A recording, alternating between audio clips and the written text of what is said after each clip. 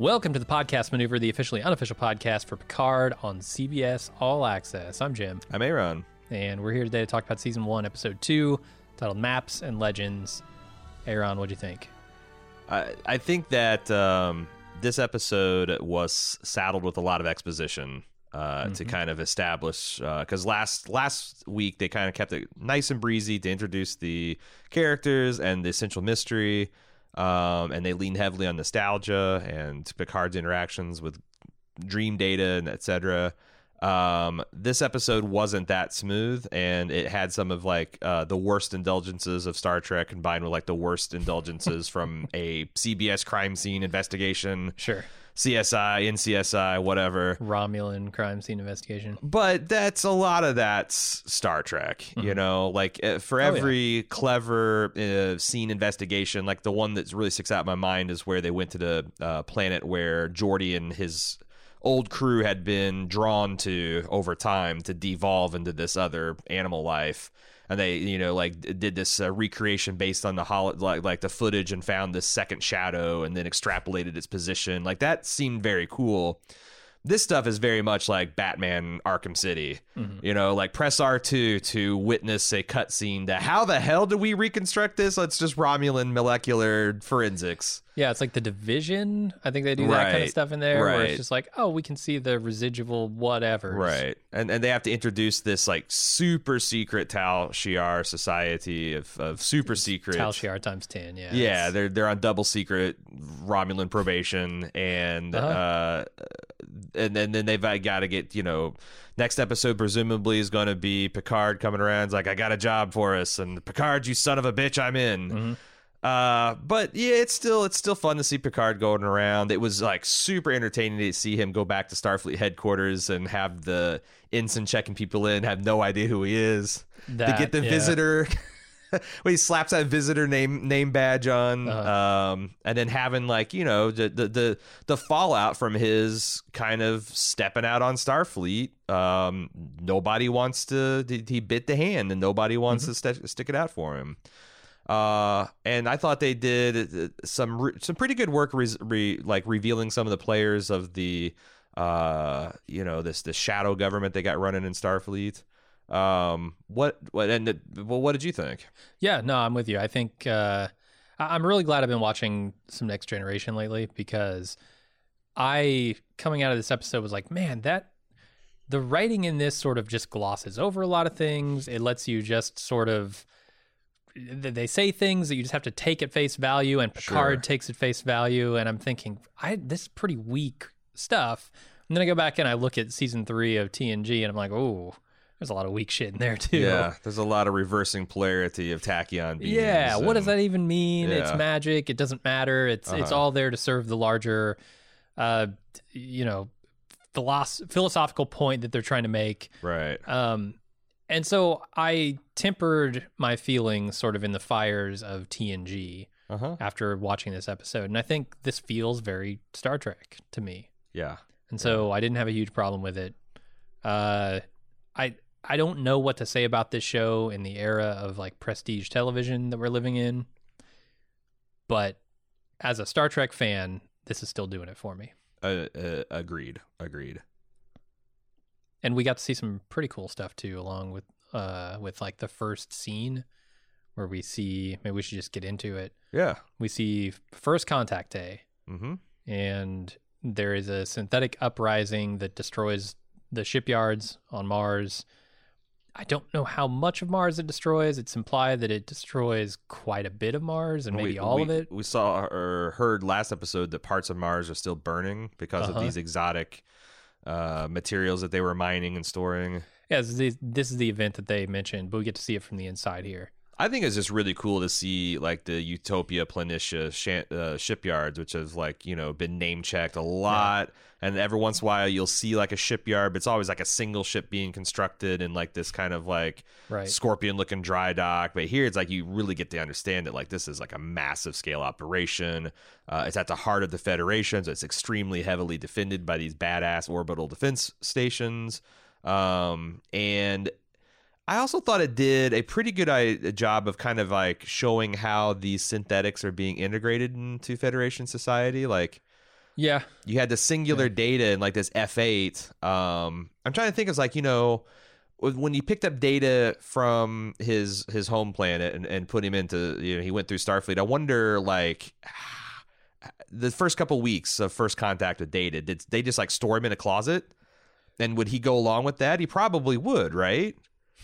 So like all these guys are just waiting in their boss, like, hey, plastic people. He's not really hateful, He's not super, but some people a couple of them are. Yeah, some people are phobic of it, but I also didn't get the idea that that's what caused F8 to flip out. It does seem like it's the classic Data got possessed by some kind of subspace signal from... Which I'm assuming Romulans at this point, given everything that happens this episode. And that's the really interesting thing. Like, why would a faction of the Romulan government be invested in letting billions of Romulans die? But, I mean, we can see that in our own history, where there's some people that would much rather the world burn than not get their... preferential way of society going. And maybe and they're like, the other thing I didn't know is how long the hatred towards synthetic beings and artificial intelligence ran deep, or how deep it ran in Romulan culture. It's the big question I came away from this episode with, is not why the attacks on Mars or anything, but why the hatred of synthetics from the Romulans. What is it in their history? Because it goes back before this, right? Like, if you assume, okay, the Romulans were behind the Martian, the destruction of Mars, then you have to assume that they had a good reason in their minds for it.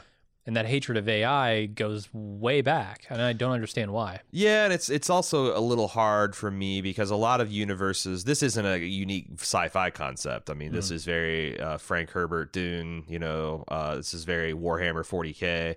Usually in those universes where artificial intelligence have been banned, you have some other form to compensate. Like, you have a human that's given some drug that allows their mind to run 1,000 times faster, but they're no longer fully human, or cybernetics. You do some kind of cybernetic replacements because it's an unimaginable handicap to not use artificial intelligence in the 24th century, I would think.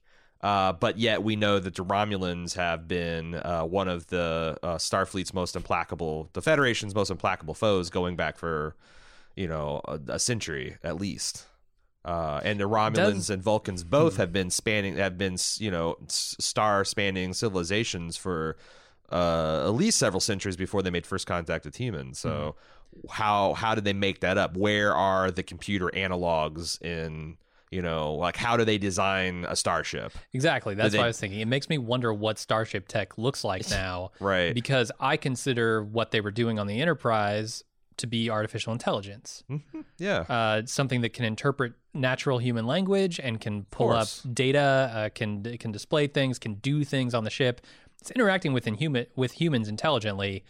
Did that get banned along with the artificial intelligences embodied in androids? Yeah, like how Luddite is it? Are there like 1,000 Romulans with like slide rules and on drafting boards, like designing warp cores and new disruptor technology? Something about that? Like, are their computers only do numeric functions? Right. I don't know what that means. This might be magical. This might be something scientific.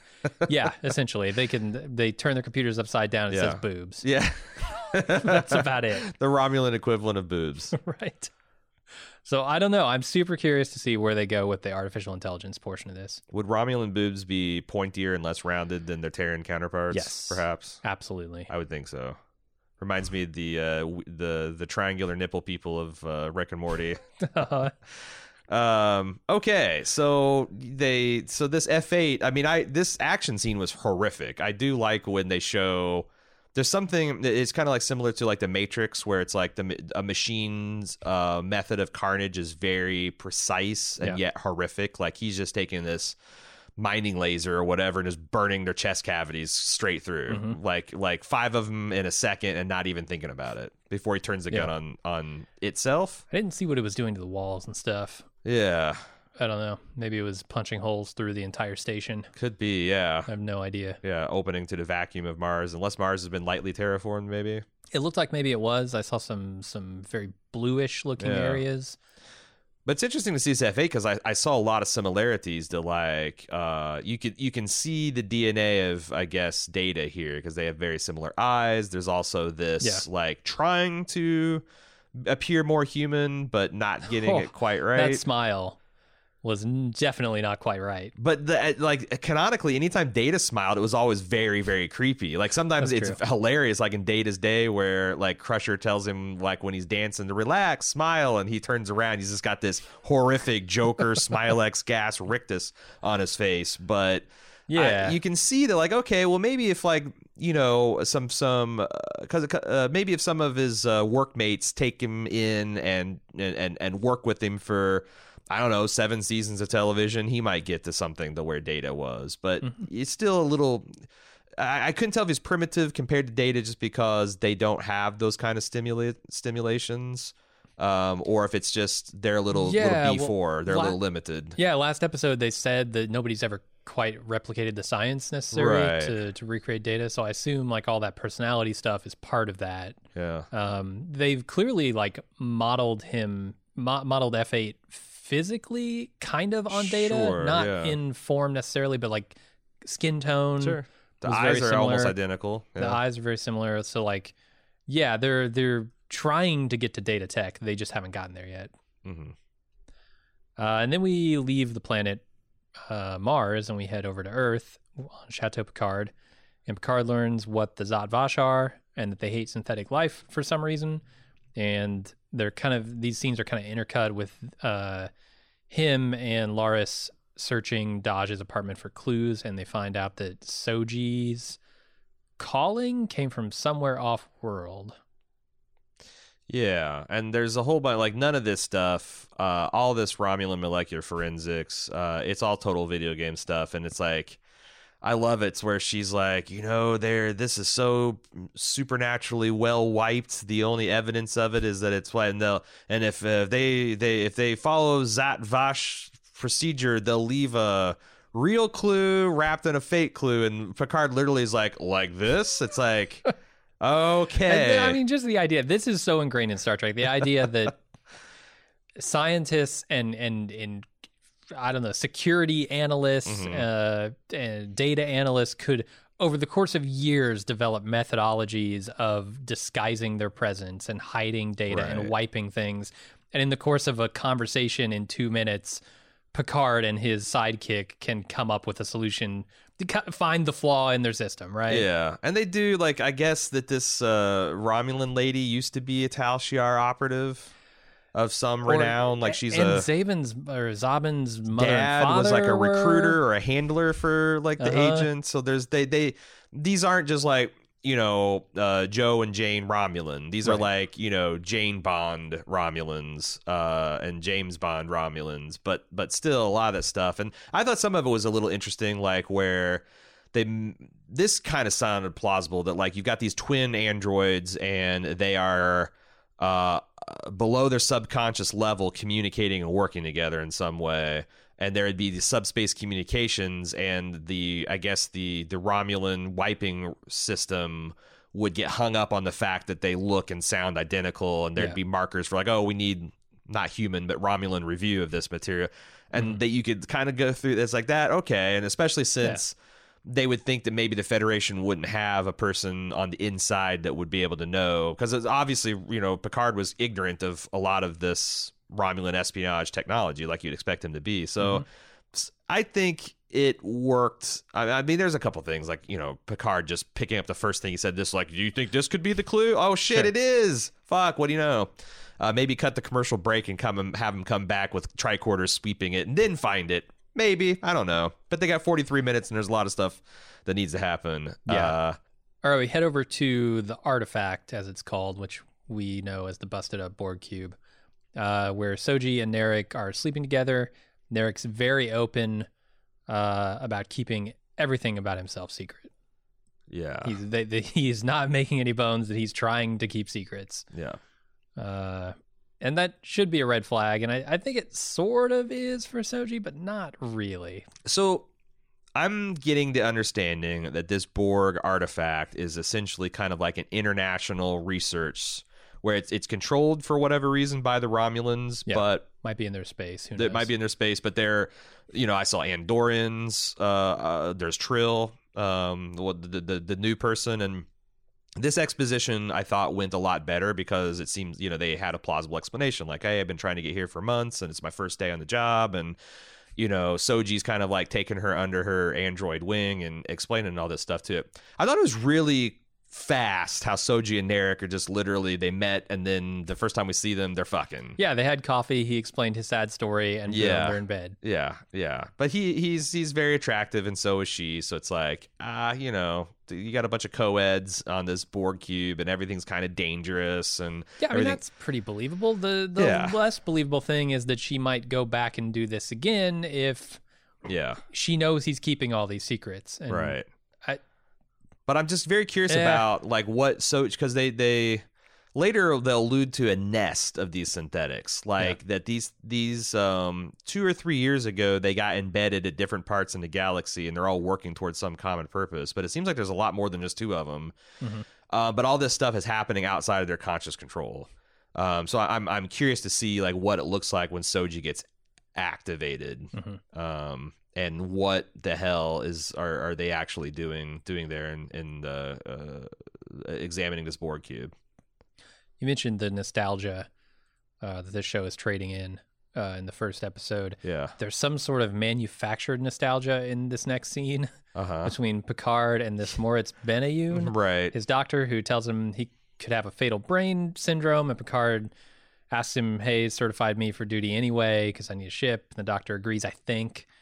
Can they really not get Gates McFadden? Yeah, this is a doctor that was supposedly serving with him on the Stargazer. Yeah, I think he's like the chief medical officer on the Stargazer is what I understood. Yeah, I understand that we've seen the Stargazer at least once in TNG. Sure, it's established. But I don't recognize this guy.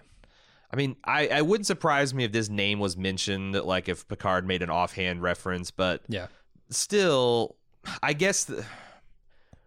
The thesis is he doesn't want to involve his old crew from the Enterprise because he knows that they would literally do anything for them, and this is probably going to be bad potentially for their careers. I mean, it's essentially like a Star Trek 3, Star Trek 4, where like Kirk's going like, "Hey," it's exactly like that because Kirk was going to these people and like, "Hey, we're doing this for Spock because Spock sacrificed himself for all of us, and I think there's still a fragment of him out there. So you're putting all of your careers on the line, but I want." So maybe they didn't want to do that, but I don't.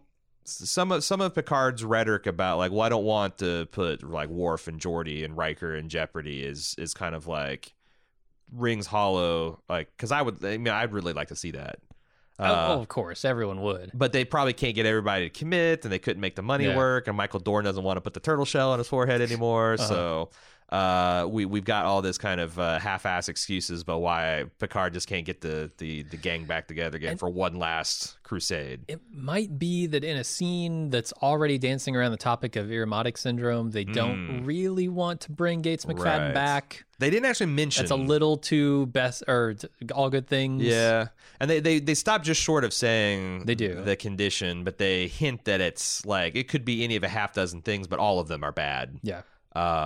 So we asked last week if that was going to be an issue going forward. Absolutely, it's going to be an issue going forward. Seems like it is. Yeah. Yeah, or at least the threat of it. And then we go to Starfleet with Picard, where he asks an admiral to temporarily reinstate him for a single mission. Unfortunately, Starfleet heard his interview from the last episode and they're pissed. Picard warns the admiral that they're in danger, but she doesn't believe him and she denies his request and tells him to go home. Yeah, I guess we're going to keep right on shirking our duties here, Jean-Luc. Mm-hmm.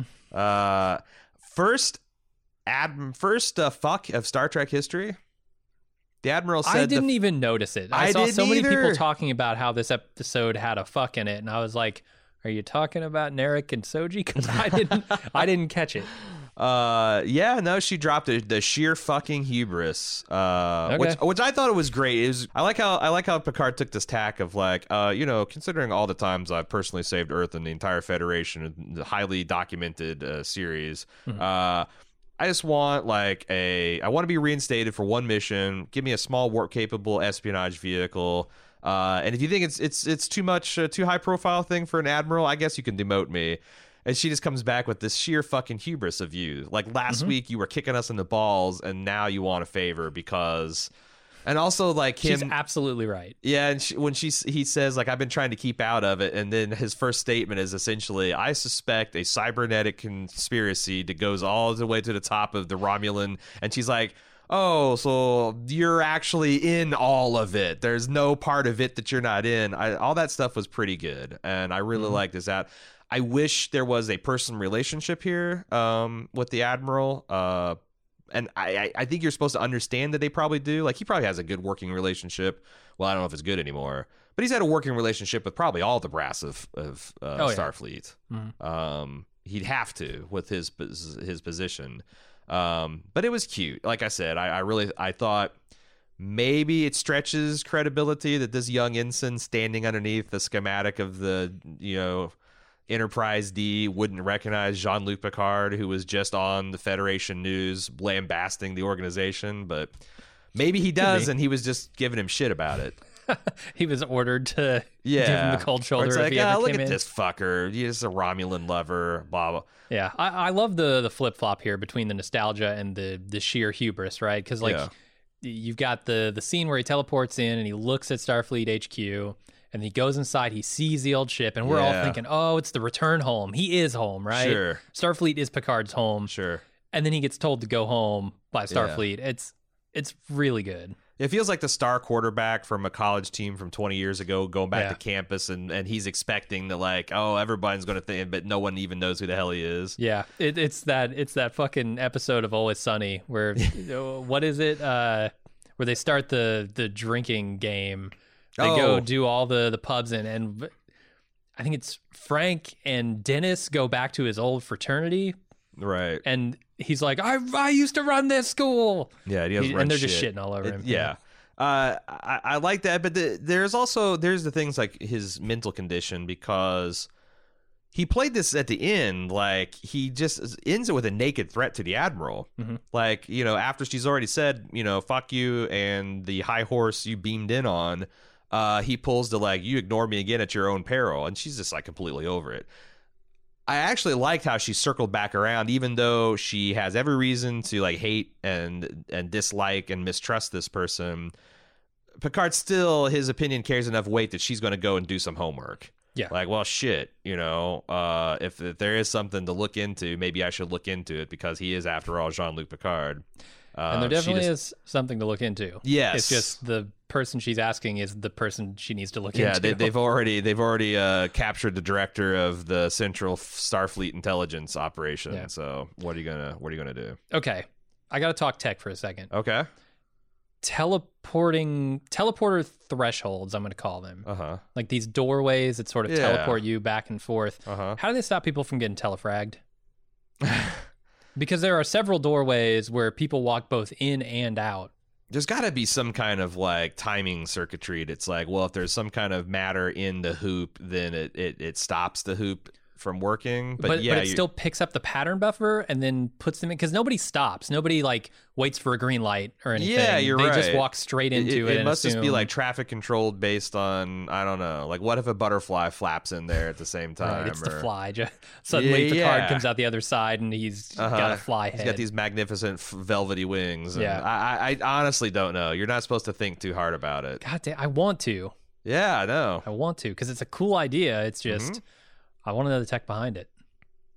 So then we go back to the artifact where Soji meets a new recruit as they're being, as they begin their workday in what they call the gray zone, which seems like it's an area of the Borg cube that is, as of yet, still sort of Borgy? unsecured. Yeah, you could the possibility of being assimilated maybe when you go in there. Did you see that some of the people working on the Borg cube looked like they were former Borg themselves? Oh, were they? Yeah, like so there's a person like in overalls, but I don't know if they're like people at this stage. But he was doing some kind of job, and they had like discolored skin grafts over like the ocular implants of the Borg, like and you see Data them being did with his skin at first contact. Exactly, and you see that like the person undergoing deborgification surgery. So it's like, but they talk like this thing that Soji's doing is some kind of like pie in the sky, resurrection reclamation project. So I'm like, so are these Borg not all they've removed the kind of like I guess 7 of 9 was. Like they got her and they removed all of her shit or all the stuff that they could, but she was still very much a Borg drone and kind of gradually lost her connection to it. But I don't. The other thing is like I bailed out on Voyager about when 7 of 9 showed up. Yeah. So I'm sure there's tons of Borg lore that I'm not, because like what I remember the Borg is as soon as a Borg cube gets compromised from a collective standpoint, they blow it up. So it's like the Borg detected something happened on this. The Borg severed the contact, but they didn't blow up. Instead, they were all placed in some kind of weird stasis, and now they're, but like it is a menacing thing, because what if the collective does decide to reestablish contact, or and we've also in Next Generation, Lore was leading like this Borg faction of Borg separatists. Like Borg disconnected from the continuum can still be dangerous. Well, they seem to have done a lot of research already. Yeah. This is, I think it's called Borg Artifact Research Institute, right? Which kind of trains the new recruits and stuff. And like he, mentioned some very specific details about why it's disconnected and how it becomes disconnected when something particular goes offline. That's the moment. So they know a lot about it. Yeah. And they have these tags they wear. They're like, remind me like dosimeters you wear at a nuclear facility. And it's like, if this thing starts flashing green, it means the collective have reestablished contact and you need to run. Yeah. It's kind of cool. Yeah. I think. Yeah. And I this sign that says this facility has gone 5,843 days without an assimilation. I saw that. That was pretty cute. So it's been it's one of those things where it's like a dangerous situation, but it's a stable dangerous situation that like people like Soji are already kind of dismissing the routine safety concerns, and she's all about getting, rehabilitating the XBs is what they call the ex-Borg people apparently. Yeah. Then we go back to Chateau Picard, where Dr. Jurati's visiting at Picard's request to give him some information she has on Maddox, and also she has some information on Dahj as well. She says that Dahj's identity was probably constructed 3 years ago, possibly by Maddox, but she's not sure why. And then Jurati asks the obvious question about this other twin that Picard has already wondered, where is she and what is she after? Yeah, it looks like the two daughters were being placed in highly respected and influential places where they're doing artificial intelligence or cybernetic research. The Daystorm Institute versus the Borg Artifact, Science Center or whatever you called it. Research Institute. I know you didn't care for her in that first episode, but I really hope Dr. Jurati ends up on the ship that Picard hopefully gets. She's got to. Yeah. Because otherwise they've established multiple characters that they're just going to discard before the end of the season. And she says she wishes she could have met Dahj, and like, well, you can meet Soji. Like, sure. I really want her on board. Yeah. I like her. What did you think about on a scale from cute to too cute, Picard disowning science fiction? It's fine. Picard has never struck me as a sci-fi guy. Yeah. He's about history. He's about Shakespeare. Ships and Shakespeare. Philosophy. He doesn't have time for this science fiction shit. Absolutely. Plus, what would science fiction even look like in the 24th century? I mean, it would exist, I'm sure. It'd be like probably post-singularity type stuff, because they already have like all the things. 99% of what we think of modern galaxy-spanning civilizations and unimaginably powerful weapons and terraforming and faster than light travel, matter replication. They got it. They got it all. There'd probably be a lot of time travel stuff, a lot of dimensional stuff, or like mystical things. Like there's like Harry Potter type science fiction going on. What does that even mean? I'm not. Well, it's just like does Federation, which seems like it's a secular institution, but does also respect local religions and customs. Like, is there a fascination with mysticism? Like, is that the science fiction technology? Like all their technology that, as Asimov would say, is indistinguishable from magic because it's so advanced, is like real magic back in fashion? I don't know. Yeah, because it's never really left our fashion. So true. She also drinks Earl Grey tea, and she's reading The Complete Robot by Isaac Asimov. Like, there's a lot of stuff that's a little cute in here, but honestly, I'm okay with it.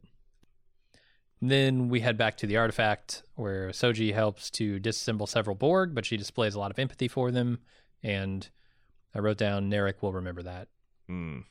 Yeah, they're like the Romulan surgeon who's removing these are calling I didn't understand the problem because she's not.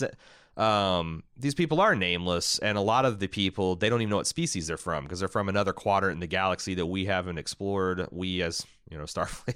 I consider myself a member of Starfleet. Yeah. That we haven't explored yet. So like we have no idea what these species are, what planet they're from. They're just like these individuals that they're have been in stasis for 14 years, and they're one by one deborgifying them. So I didn't understand what Soji's objection to calling them nameless is. Like, should you christen them Tommy? I mean, look at Voyager, right? You just assigned a number to a species. Sure. 7 of 9 is still called 7 of 9 as her personal name. Like, right. Well, it's all arbitrary. Like, we could ask the Borg, except for the Borg don't seem like they have an opinion on it as of yet. But a lot of body horror there, too. Like, that removing of the ocular implants and stuff, pretty grisly shit. It was. Yeah. I was wondering in this scene about Soji and her sort of empathy for the Borg here. Like, is this intentionally programmed into her personality, or is this some kind of emergent quality from being around the Borg, doing what she does, or she's subconsciously aware of her own makeup and right yeah. how much of her is activated at this point? Yeah I'm not sure we have an answer yet. Nope. So then we go back to Chateau Picard, where Jean-Luc pulls his communicator out of storage and contacts someone named Rafi for a ship. Not much to say on that one, so let's keep moving. Admiral Clancy contacts... But that's a moment. Like him slapping the communicator on his chest and just coming from the visitor, like, you know, the tin badge he was wearing before. Like it's played as a moment, him slapping that thing back on. Yeah, absolutely. And I think that's one of the updated ones. That's not the style of communicator in TNG. Era. It's like after First Contact stuff. Yeah, it might have been like a Nemesis era because it had like squared corners. I'd have to go back and look. I think it was Generations that introduced that one. Did they? Okay. Maybe. Yeah, the movies, I think, for TNG did that. So then we go to Admiral Clancy contacting Commodore O, presumably an intelligence officer of some kind. They don't really say who she is, but Starfleet intelligence. To ask if there's any validity to Picard's claim of Romulan activity on Earth. The Commodore tells her, no, I don't think so. That sounds stupid. I noticed on her desk, so she looks like a Vulcan. She could be a Romulan because they kind of look. The only thing that distinguishes them is the Romulans still are a passionate people, whereas the Vulcans. Pads. That's what distinguishes them. But I noticed that she has one of those infinite diversity, infinite combinations logos on her desk, which has kind of like been adopted as the flag or heraldry for Vulcans. So you're supposed to understand. I don't recognize it. Yeah, if I point it out, I'm sure it's like this triangular motif with us like pointing into the center of a circle. And it's something that like in the third season of Star Trek, Spock just ostentatiously mentioned as something that was valuable to Vulcans because they were trying to sell Vulcan merch. But it's since then been kind of like, you know, put as like an important piece of kind of like the same way that the Federation planets is kind of like a galactic map with the, you know, the holly the laurel surrounding it like that. This is like the symbol for Vulcan. So you're supposed to understand that she's a Vulcan, but is she a Vulcan? Because we're later going to find out an Ensign Rizzo that looks human but has had her ears rounded off. I would think it would be harder to hide a person like that, but I've personally seen Riker running around on a planet with shit on his forehead, and he's supposed to and mittens. Yeah, but his alien disguise was shit glued on his face, and he wore mittens. Right, but usually that's in primitive civilizations. True. Here we're talking about the Federation. They're getting beamed. You could beamed all the time. Right, you cannot recognize like. Don't we have a Neo in the crowd who can recognize a pattern buffer or a link or a tank or something? Yeah, and McCoy is always bitching in the old series about this damn Vulcan physio. Like, right. There's got to be at least a pattern buffer. Like, are you the species you say they are? Like, that's like, you know, I don't know.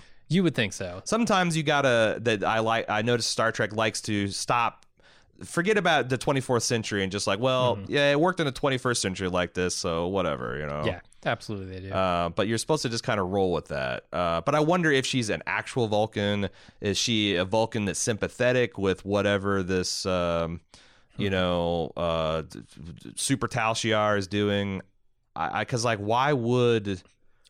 what did the Romulans do to turn the head of the Starfleet intelligence apparatus against Starfleet? And how long has she been working for them? Yeah, I mean, they're clearly undercover. How long has that been the case? I don't know. I'm assuming that they are Zhat Vash. Like, I think this is our introduction to the Zhat Vash organization.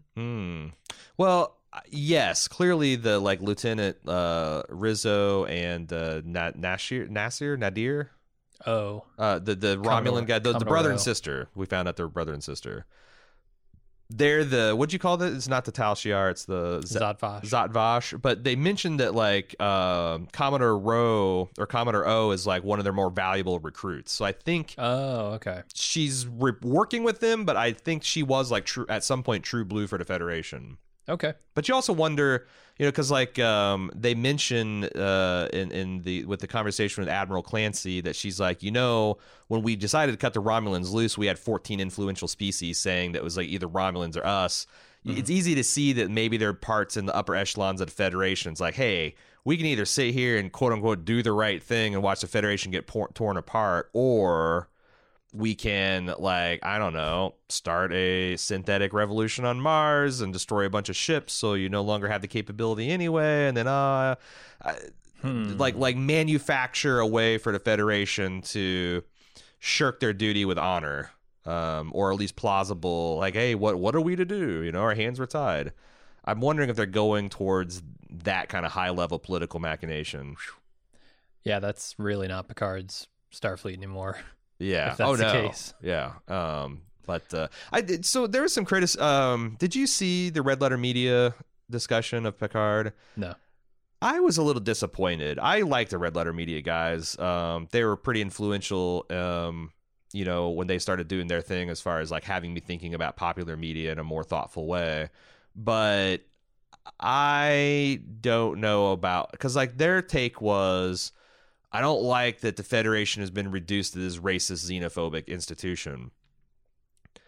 I don't think that Starfleet is racist or xenophobic necessarily. I mean, in like the camera crew running around Picard, there's like 6 different alien species, and it's clearly Federation is still a huge tent. It's more like fuck the Romulans in particular because they're like an old bitter enemy. Yeah, like I don't think you can construe. It's kind of like I don't think you can construe the abandonment of the Romulans to their fate to like, oh, the Federation just hates aliens now. This isn't like the fucking... No, they make it clear in this episode it's political pressure from 14 other races. Yeah, this isn't the Galactic Empire where Palpatine just hates other races for some reason. So like I think we should... It's good to push back on that this isn't... It'd be very easy for Picard to look crazy when he's like, oh, this isn't my Starfleet. And they're like, what are you talking about? It's just the Romulans. We've been at war with them for a century. They've been instigators. And we were in the middle of trying to save them. The robots went crazy and half our fleet got destroyed. And what are we like? It's got to be it's the political. I think the political situation in the Starfleet at the turn of the 25th century is a lot smart. It's one of the smarter things that they've done at the show. It feels plausible to me. Plus, there's tons of stories in Star Trek about like different factions within the Federation going rogue. Like what was the one Section 31 or whatever? Oh yeah, right. That was like literally like this black ops of Federation. I mean, a lot of admirals and Federation muckety mucks were taken over by some aliens. And turned out to be sleeper agents. Like, there was a lot of shit like that. No, I mean, as much as I would love to see a reconstituted next generation of old ass Picard warping around and giving lectures to societies trying to keep children in border wall cages and going to the trans people planet and seeing what they're all about. And what's the thing about the Federation? It's always struck me as a very tenuous thing anyway, because of the different philosophies of all of the races and species under its purview. It's like, how do you keep together an organization of people who have extremely differing opinions on everything? Well, the one thing that helps is they get to choose the time and manner of first contact. So it's like they don't go to in fact, that's one of the things I think that they consider is like, how willing is this culture to embrace something like the Federation? And it's true. Yeah. So it probably helps that they can kind of pick and choose who they make contact with and when, and the timing of that is Yeah, probably but then the evolution of advantageous. societies has to be something to consider, you know? Yeah, like, hey, they haven't gone through their 21st century eugenics war where they just have to hate everybody and kill. They need to to get sick of war before we go and I'm talking about even evolution after the fact. Like, you invite somebody into the Federation, right? Those societies are going to evolve in different directions potentially. How do you hold that all together? That's a great question. And I think we're seeing some of the fallout from that. Yeah, and there's a lot of tit for tat policies. Like, you know, part of it is just like any other, like, well, you got to keep the Andorans happy because they are the leading supplier of the lithium, and boy, if you piss them off, then your ships are going to run out of warp drive. And yeah, there's a lot of galactic politics going on here. Same power dynamics that we experience. Exactly. Okay, go back to Chateau Picard. Loris is upset at Jean-Luc for wanting to go on this mission. He says he has no choice. It's just, it's important not just to him, but many, many people. She tells him to go on the mission and take Zobin so they can die together. And then Jean-Luc says he's already made the call to find a new crew. And this is the scene where, he says he can't call Riker, Worf, LaForge, any of those. Gotta find someone that hates you but has nothing to lose. Because that's the thing. It's like, if someone hates you and has nothing to lose, that doesn't mean you're going to get them to go on your damn fool idealistic crusade. No. Like, they got to have something to gain too. You have to, and it seems like maybe with this person that he's there to talk to, Rafi, maybe it's a hatred for Romulans. Mm-hmm. Because that seems to be the thing that calms her down. That and the Chateau and a love Picard. Of wine. Yeah. His love particular vintage. Love of wine. 86. Hate the knife ears. And that's going to get the job done. Yeah. So we move on to Commodore O berating Lieutenant Rizzo for bungling the capture of Dahj and reminding her that they have only one more opportunity to interrogate a synthetic and everything is at stake. They use this term everything and all, and like they're really trying to impress upon you the stakes to all of this. And I don't know why, because I don't know what their goal is, but very important to them. There's two of them, but they also refer to a nest. So there's not just two of them, but maybe there's two of them that are actually out working around, and they got to track down the others. They have one more shot at finding the nest. Maybe, right? Because this may be their last lead. Yeah.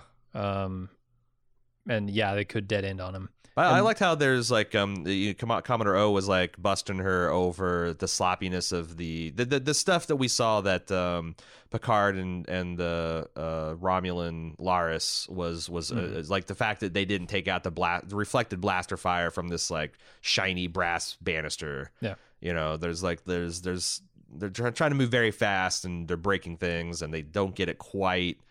Up to professional snuff. And maybe we're supposed to get the idea that this Lieutenant Rizzo is a little brash and sloppy. They intimate that she's the one that led the strike team that caused all this, that bungled it in the first place. I think this is a very confusing scene when not paired with the final scene. Okay. Because I rewound and listened to this thing over and over again to try and determine, okay, are they Zhat Vash? Are they Romulans? Are they undercover agents? Or are they part of Starfleet working on an undercover operation to collect Dahj and find out where the nest is? Like, I was just trying to put all the pieces together, and I eventually got it. And then I watched the last scene. I was like, oh, well, fuck, I should have just waited 5 minutes, and I would have known it all. Yeah. But yeah, I don't know. The next scene is Jean-Luc going to see Rafi, who is initially hostile until he tells her that the Romulans are, they're secret Romulan assassins operating on Earth. How much does it how much does it cost to take a shuttle taxi out to the desert? Nothing, I assume. Oh yeah, you're right. Federation Society. You're right. It's just like they've got these like giant shuttlecraft thing marked taxi. It's just like I was just thinking like, what would the cost? I mean, clearly it's probably free because there's no money in the Federation, but like, yeah, still, why not just beam out there? She might not. Yeah, I don't know why you couldn't beam out there. To get back would be harder, I would think. Yeah, and also like it kind of blew my mind that Picard was able to beam into the Dahj's quarters, her private personal quarters that. And I was like, well, I guess it wouldn't be under police. It wouldn't be like roped off for police because the story is that Dodge never existed and there was anything that happened in this apartment. So maybe it's just an empty building, and I don't know. Yeah. Wonder how you rope something if the off. Federation's there's no money, you just walk by and there's an empty apartment you like, you just go in and like claim it. Yeah, let's not get too deep down that rabbit hole. Let's not. The economics of the Federation. Let's not. It's not going to do anyone any damn good. It won't. So we get to the final scene, the artifact, where Rizzo checks in on Narek to make sure the operation's on track and deliver a warning. She asks if he's learned the location of the nest of the synthetics or anything at all, really. And she makes it very clear that she's on her way there, and if no progress has been made when she arrives, she's going to implement her own approach. Nope. So Lieutenant Rizzo is a Romulan who's the older sister of Narek. Yes. And she's letting him do the seduction game because he thinks that's the fastest way to get the information out of Sophie. No, not Sophie. Soji. And she's skeptical, but she's already fucked up her half of it. It's just funny her coming in and rolling tough on him because it's like the ultimate answer is like, well, the only reason I'm in this position and I'm under a lot of stress and pressure is because you fucked up your operation. You know, if you had done yours like, you know, right, then I wouldn't be in this position. So I don't know. She also threatens him and says that your survival is the most important to me of anyone except for my own. So she's going to be willing to cut him loose if he doesn't make progress. I wonder if that'll change his approach dealing with Soji at all. Is he going to start playing I don't know. Good Romulan, put more pressure on hot Romulan, bad Romulan with her? I mean, he's on a time timer here. Because it's like the other thing is like these Zat-Bat people or what a Zaphod Beeblethrox is that they were talking a lot of mess when they were trying to round up Dodge about like, has she activated yet? Is she activated? Yeah, that must be. So there must be a something that they're waiting, and once they activate, it'll be too late. But they must not know the exact date or time that they activate because it's something they're talking about and speculating and worrying about. Yeah, absolutely. And I still want to know, you know, the answer to the big question I have is why do the Romulans hate AI so much, and why are they? Well, I know why they're looking for this nest, but the core of that is why do they hate AI?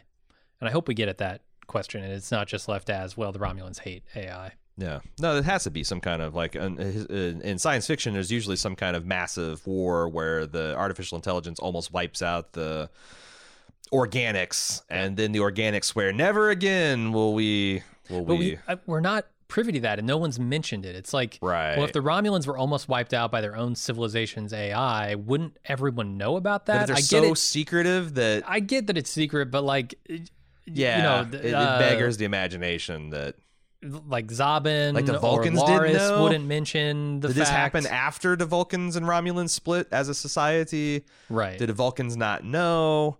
Are there no spies in the I mean, we've seen spies. I mean, shit, I've seen Counselor Troy dress up as a Romulan and spy. Like, none of this has ever been uncovered before. No, and Loris and Zabin would almost certainly know what happened because it happened. It had to have happened before the Martian attack. Yeah. So, yeah, I'm super curious what. But a lot of the stuff is also based in like, you know, Cold War era spying, where like there was shocking things that we did not know about the Russians, that just because like there's cultural blind spots, you know, like you try as you might want to think about the enemy, but you're still approaching their plans and their technology from your perspective, and a lot of times that allows you to, like, I just saw something today where for the longest time in the Cold War, the Soviets thought there was something very special about the building in the middle of the Pentagon. Like, this must be some kind of super secret, like, hardened communication center, because like all these top brass, they go in there and they're going in and out every day.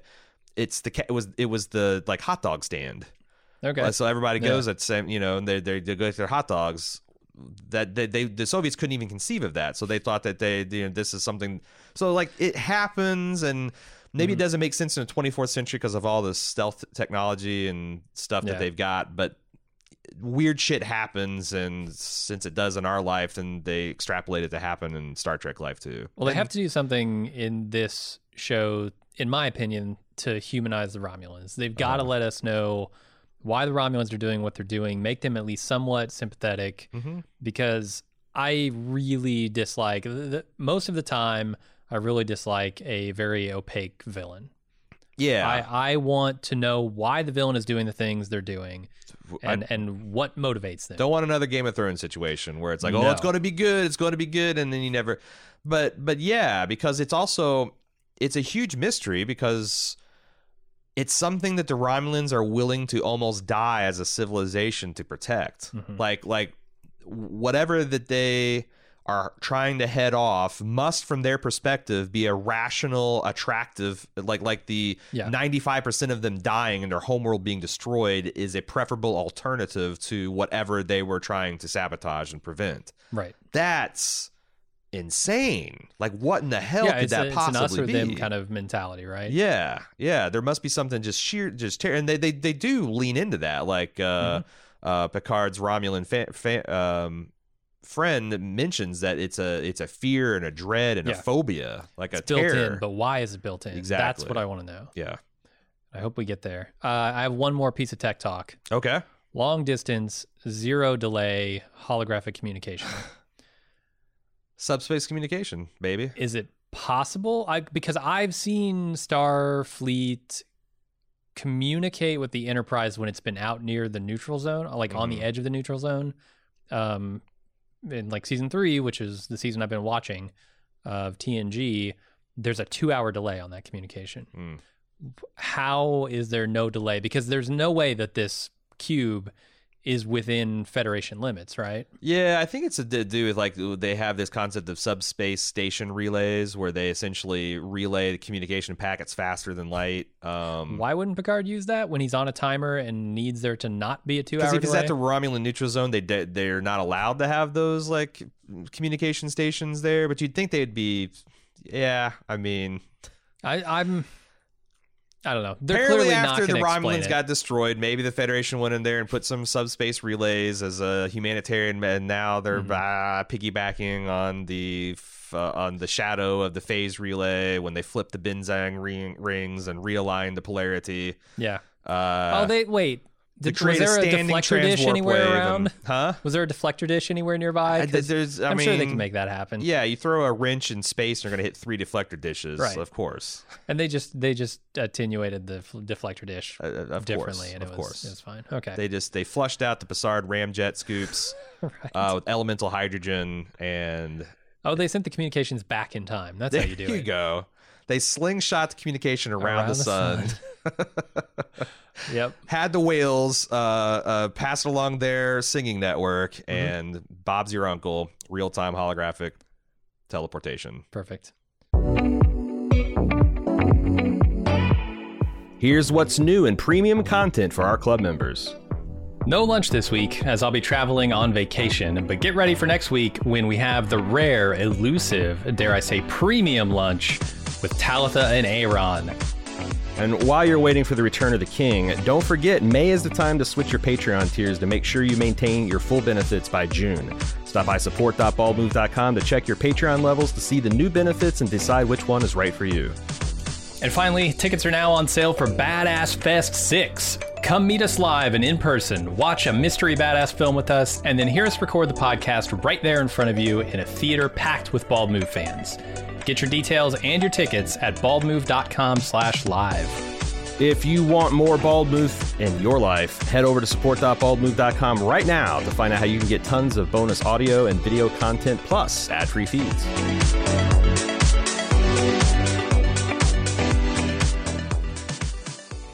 Okay, that's about all I got for this episode. We got some feedback. Would you like to consider it? Yeah, let's do it. If you'd like to send feedback, you can do so by a humpback whale telegram sent to picard@baldmove.com. First up, Joshua. You guys had some questions, so I want to clarify the timelines to my understanding. The year 2379, 20 years before now, is when Nemesis took place, the events of Star Trek Nemesis, the last TNG era movie. Okay.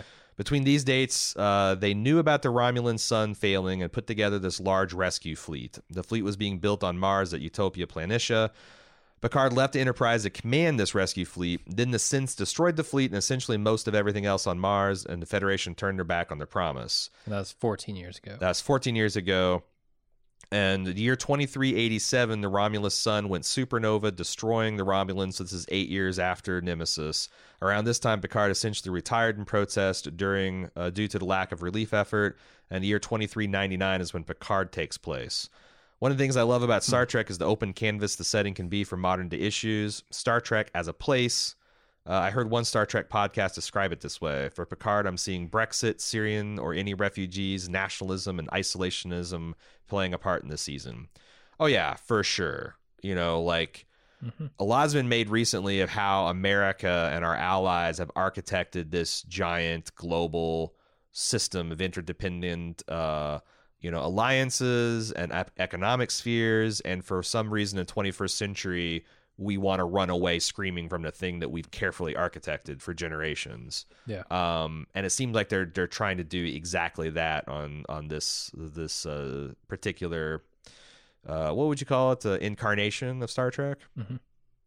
All right. Chris, on the first episode, you spent some time talking about the digital media and how it would look when you didn't require physical items. I've always thought it was interesting that Star Trek basically predicted voice assistants such as computer do something, but not the internet. I had an opportunity to preview voice assistants for Android way back in 2010. I thought you might be interested to know that back then the prototype was activated by saying not "Hey Google," but "Hey Majel," as in Majel Roddenberry, the voice of the ship's computer, and of course wife of Gene. Yep. That is cool. It shows you how kind of, especially in nerd sphere, like how influential Star Trek is to, if not the technology, like how the technology is expressed. You know? Oh, yeah. I mean, smartphones are sort of a tricorder analog. Yeah. In a lot of ways. Yeah, before they were especially old series analog, because that, before they had the touch communicators, they had the flip phone. Mm-hmm. Kirk was using Motorola razor blades and stuff. Jay, last email. Here's what's troubling me at the end of episode 2. Hasn't anyone in the Picard/Star Trek universe seen the Terminator movies or Battlestar Galactica TV shows? Can't we all just agree that creating artificial sentient human beings that are more intelligent and stronger than humans, then giving them free will is a bad thing and never ends well for us humans? No. Why on earth would you create or allow this type of research in the first place? Maybe the ancient Romulans discussed in Picard episode 2 were right. Yes, thousands of these artificial superhuman creatures that never eat, sleep, or get tired might be benign like Data or adhere to Asimov's rules of robotics. It only takes one with a Hitler or Stalin short circuit to turn into Skynet or Legion or Cylon number 6. Jim, discuss. Okay. I don't understand why this would be any different than inviting another civilization into the Federation. Like, yes. If they're like, those are all autonomous consciousnesses. Yes, autonomous Gorn are stronger, physically more robust than us. The Vulcans are more advanced in their cognition and it comes down to how we treat them. Like, if we went to the Klingons and we tried to fuck with them, they would fuck right back with us. Mm-hmm. Like, as long as we don't fuck with the machines we're creating, we shouldn't have anything to fear. I don't understand why there's an inherent fear of artificial intelligence. I mean, I understand it because it's going to be better than us in many, many ways. Yeah, I mean, but that doesn't mean it wants to kill us necessarily. Right, but I also think that you've discussed many times how you've kind of made peace with the fact that like AI or some kind of artificial intelligence will probably replace humanity. If it does, I'm totally cool with that. And in the exact same way that like Homo sapiens replaced the more primitive version of their ancestors on our family tree. Right. Like, it's just a manner, and this is a different type of evolution. And I find the same way, but like, I do think that it does bear a lot of thinking about how we're getting to the point where we have to thoughtfully think about how we develop artificial intelligence, because you do want it to do the things you want to do. And I think that the other thing that maybe, Jay, you might be missing here is that a lot of times these things are not designed, with the ability to do the things that they do. They are emergent qualities of making a smart machine. It's like you think you make a machine it's kind of like when you're raising children, and when they're 3 and 4, you relate with them at a certain way, and then like 10 years later, oh shit, they're people with their own opinions, and like what Jim says, like how you've treated them is probably how they're going to treat you back. But I don't know, like artificial intelligence, if done correctly, can usher a golden age to humanity. Like that's the whole reason people are fascinated with it, and why why they pursue it, because it could free humans from drudgery. It could, like right now, a lot of things, like what kills you in a hospital is sometimes a disease, but it's often just medical mistakes and errors that anyone can do because they're human. A robot wouldn't, leave its scissors inside of you, or wouldn't remove the wrong organ. There's a lot of benefits to having AI assisted and AI, things that they can just take care of. Driving, like absolutely. As soon as we get self-sufficient driving worked out, we should switch it over, because it's going to be inherently more safer than humans driving around in the cars. It's crazy. It's funny to me that the media is reporting like this new coronavirus and the death toll like every day, like it's some kind of thing, when 100 people a day get killed by cars in the United States. Yet anytime self-driving cars is written about, it's always about like, oh, that one time where it didn't brake fast enough and killed the guy that darted onto the street. Or right. Yeah, I don't know. We as humans are really bad at risk analysis and reward analysis. Yeah, I just don't. I don't know. I don't have the same fear in my mind, irrational fear of artificial intelligence that a lot of people do, because if it all comes down to, are we trying to create an intelligence that we can enslave, or are we trying to create an intelligence that can be autonomous? And I think that's where you run into trouble, is trying to create an intelligence that you can force to do your bidding.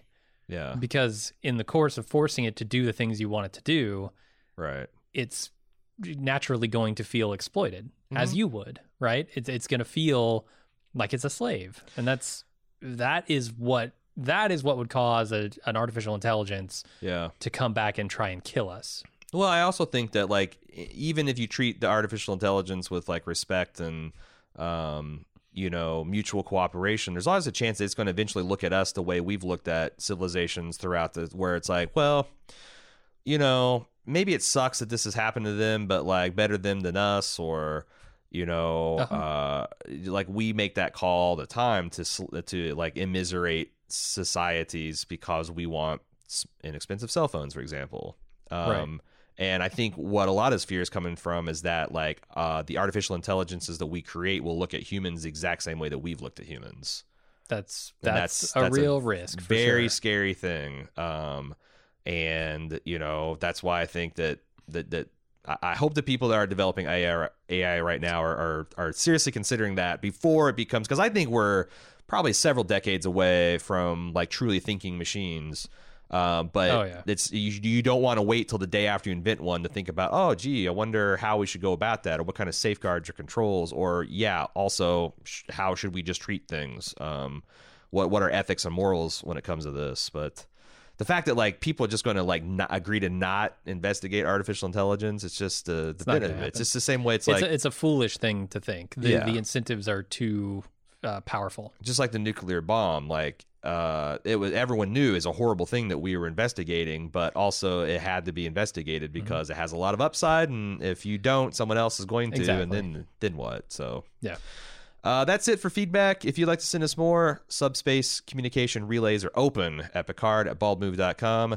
That's it for us this week. We'll be back next week with the next episode, the third episode. Until then, I'm Aaron. I'm Jim. Live long and prosper.